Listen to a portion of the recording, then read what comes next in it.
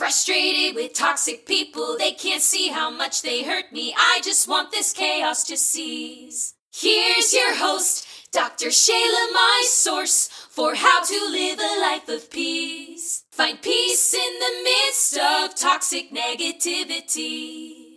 Welcome to the Toxic People Detox, a practical guide for finding peace in the midst of toxic people. It's not about changing them. It's about changing how you respond to them and doing so in a productive, healthy way. This is episode 19, Toxic People Profile, the Self-Righteous.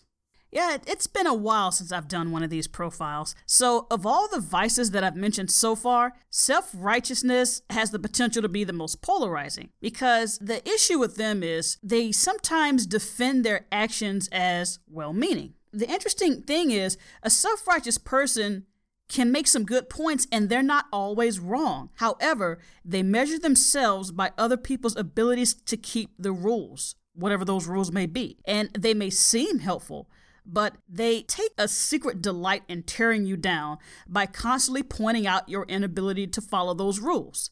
And sometimes they're acting out of envy, being jealous that you're able to live out a set of rules that they themselves cannot or will not follow. For example, you might have a fitness buff that eats right, that goes to the gym 5 to 7 days a week, but they're jealous of that couch potato that can eat and do whatever he wants. How come the fitness buff is doing all the right things, but yet that couch potato is getting away with whatever? So what's the problem here? Well, if you have a fitness buff, they're doing the right thing. They're exercising, they're eating right.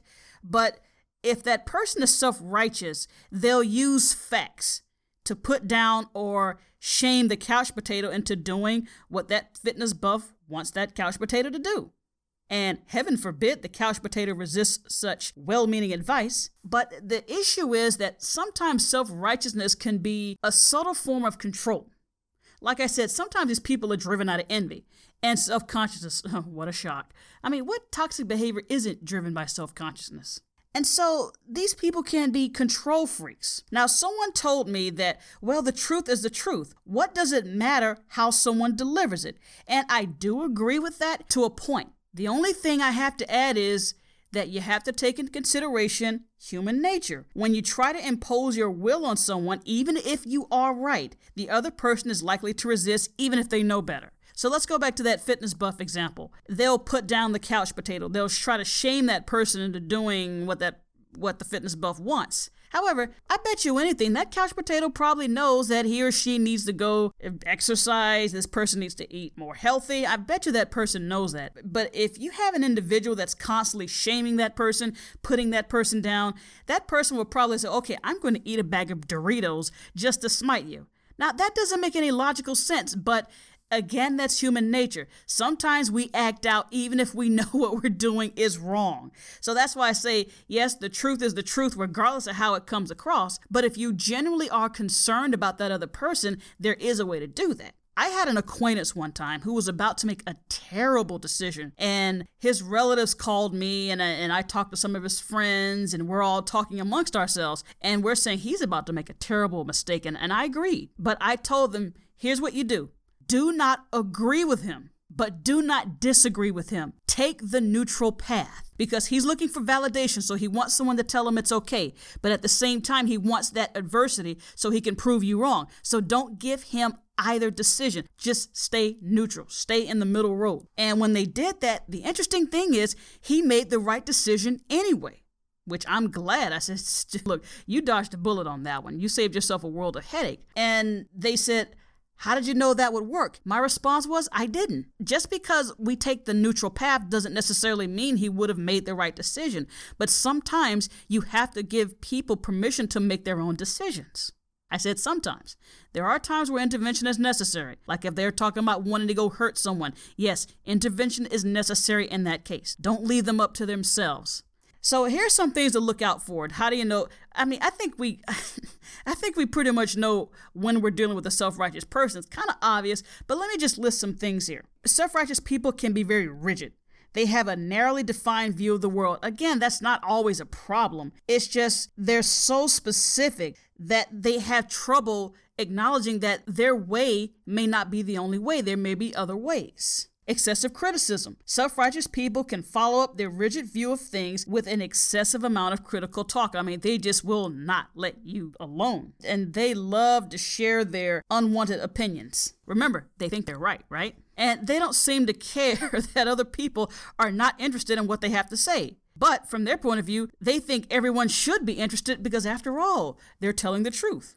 Now, like I said, sometimes it really is true. Tattletelling. Here's an interesting thing. Some of them like to tattletale. If you're not going to follow their rules, well, they're going to make sure that everybody knows that you're not following the rules. If they can't strong arm you into submission, they will shame you into submission. And they'll be the first one to run to a boss, employee, parent, child, family member, friend, whatever, and tell that person about you. Self-righteous people have the mistaken belief that holding someone up for shame or ridicule will bring about a better behavior. Now, I kid you not. Some people think that. But the opposite is true. The emotion of shame can have a negative impact on that person, and it can encourage that same behavior, which I talked about before. The more you try to control or strong-arm someone, the more likely they are to resist, even if they know that behavior is not the best type of behavior. Now, impatience. Because self-righteous people think they're right, they tend to be very impatient. Well, I get it. How come you don't get it? What's wrong with you? Now, anyone who's ever been a teacher, whether you're at the college level or grade school level, people learn at different rates. And I get students who get very frustrated and said, look, it's okay if you didn't get it the first time, maybe the second or the third time. Just keep at it. Not everyone catches things the same. But see, self-righteous people don't understand that. If you don't get it, you're stupid, you're incompetent, or whatever. So, and these type of traits are very unpleasant to be around. So here's the thing. How do you cope with it?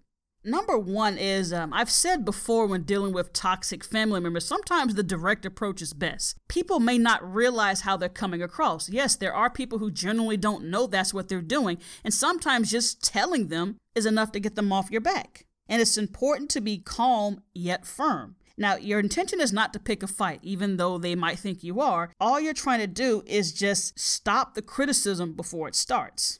And you may simply say something like, thank you, but I have my own way of doing things and I'm very comfortable with it. Positive self-talk. Sometimes you can have 100 people tell you something. 99 people will say something positive, but one person says something negative. We focus on that negative thing. Again, human nature. So don't expect them to say something positive to you, okay? Leave that to yourself that, okay, I'm not going to leave it up to this self-righteous person to say something positive. In fact, I'm going to anticipate them not saying anything positive. I'm going to talk positive to myself. Sounds a little hokey, but yeah, that actually works. Now, I don't believe that you have to defend yourself. But if you're in that position where you want to defend yourself, I would say, hey, I understand you think I should be doing such and such a thing, and I thank you for your concern. And that's all. Normally, I don't like to give people an explanation. That's enough for me. And then when all else fails, sometimes you just have to tune it out. You might have a hard time doing this in the beginning, but trust me, it gets easier. I went to a store the other day, and the cashier was saying something to me. I have this little money pouch, and she was saying, put that thing away. I'm like, excuse me? I'm like, how else do you expect me to pay for this? And she said, well, you shouldn't flash that much money. I said, well, it's only $5. How much do you think I have on me? And she said, well, people can be looking at you. I'm looking around the store. I'm like, there's no one anywhere near the cash register. You're the one drawing attention to it. I thought that was just hilarious. But anyway, self-righteousness can be unpleasant. You have the power to deal with it in a constructive and respectful way. The reason why self-righteous people get to us, because we're thinking, well, how dare you say that to me? Who are you to, and that's nothing but ego. It's a human response, true. It's a natural response. But when we head down that path, it's easy for us to become toxic. But the takeaway from all this, if you're dealing with that person, understand it's because they want validation. It's like they have a set of rules. Somehow they need to validate it by getting you on board. And if they can cajole you, if they can shame you into it, then they won. But remember, as I've said before, give people permission to think whatever it is they want to think. Now, here's an interesting thing. You say, well, don't listen to what toxic people say. Actually, this is one of those situations you might want to listen to them because, as I've said, sometimes they are right. And I know, again, human nature being what it is, we will go against these people just to say, well, who are you? You have no control over me. And that's just some of the things that we do. But it's not productive. If you need to lay off the donuts, don't go and buy 2 dozen of them and wolf them all down just to prove that person wrong. That's not helping you. Okay? Dealing with the self-righteous person requires humility, basically is what I'm saying here. Because if we let our ego control us and then we fight back, then it's just counterproductive. Nothing is going to get done there. You say, well, I don't want them to be right. Well, if they're right, they're right, okay? To recap this, self-righteousness can be rooted in envy. It can be rooted in the desire to control or the desire to shame someone. It's not what they're saying that's the issue. It's really how it's coming across. But if what they're saying is true, take it to heart. And you say, I don't want them to win. Who cares if you think they're winning or not? If it serves you, if it's for your betterment, then go ahead and do it. Would I give them credit? Well, I give credit to where credit is due. Even if they're right, okay, thank you. I appreciate it, and move on with your life. All right? It's not something that you need to really get caught up in. For the next episode, I'm going to talk about what traits are attracting toxic people to you. Why is it they're so drawn to you? Until next time, I wish you peace in the midst of toxic people. Take care. Go to the toxicpeopledetox.com. Find peace in the midst of toxic negativity.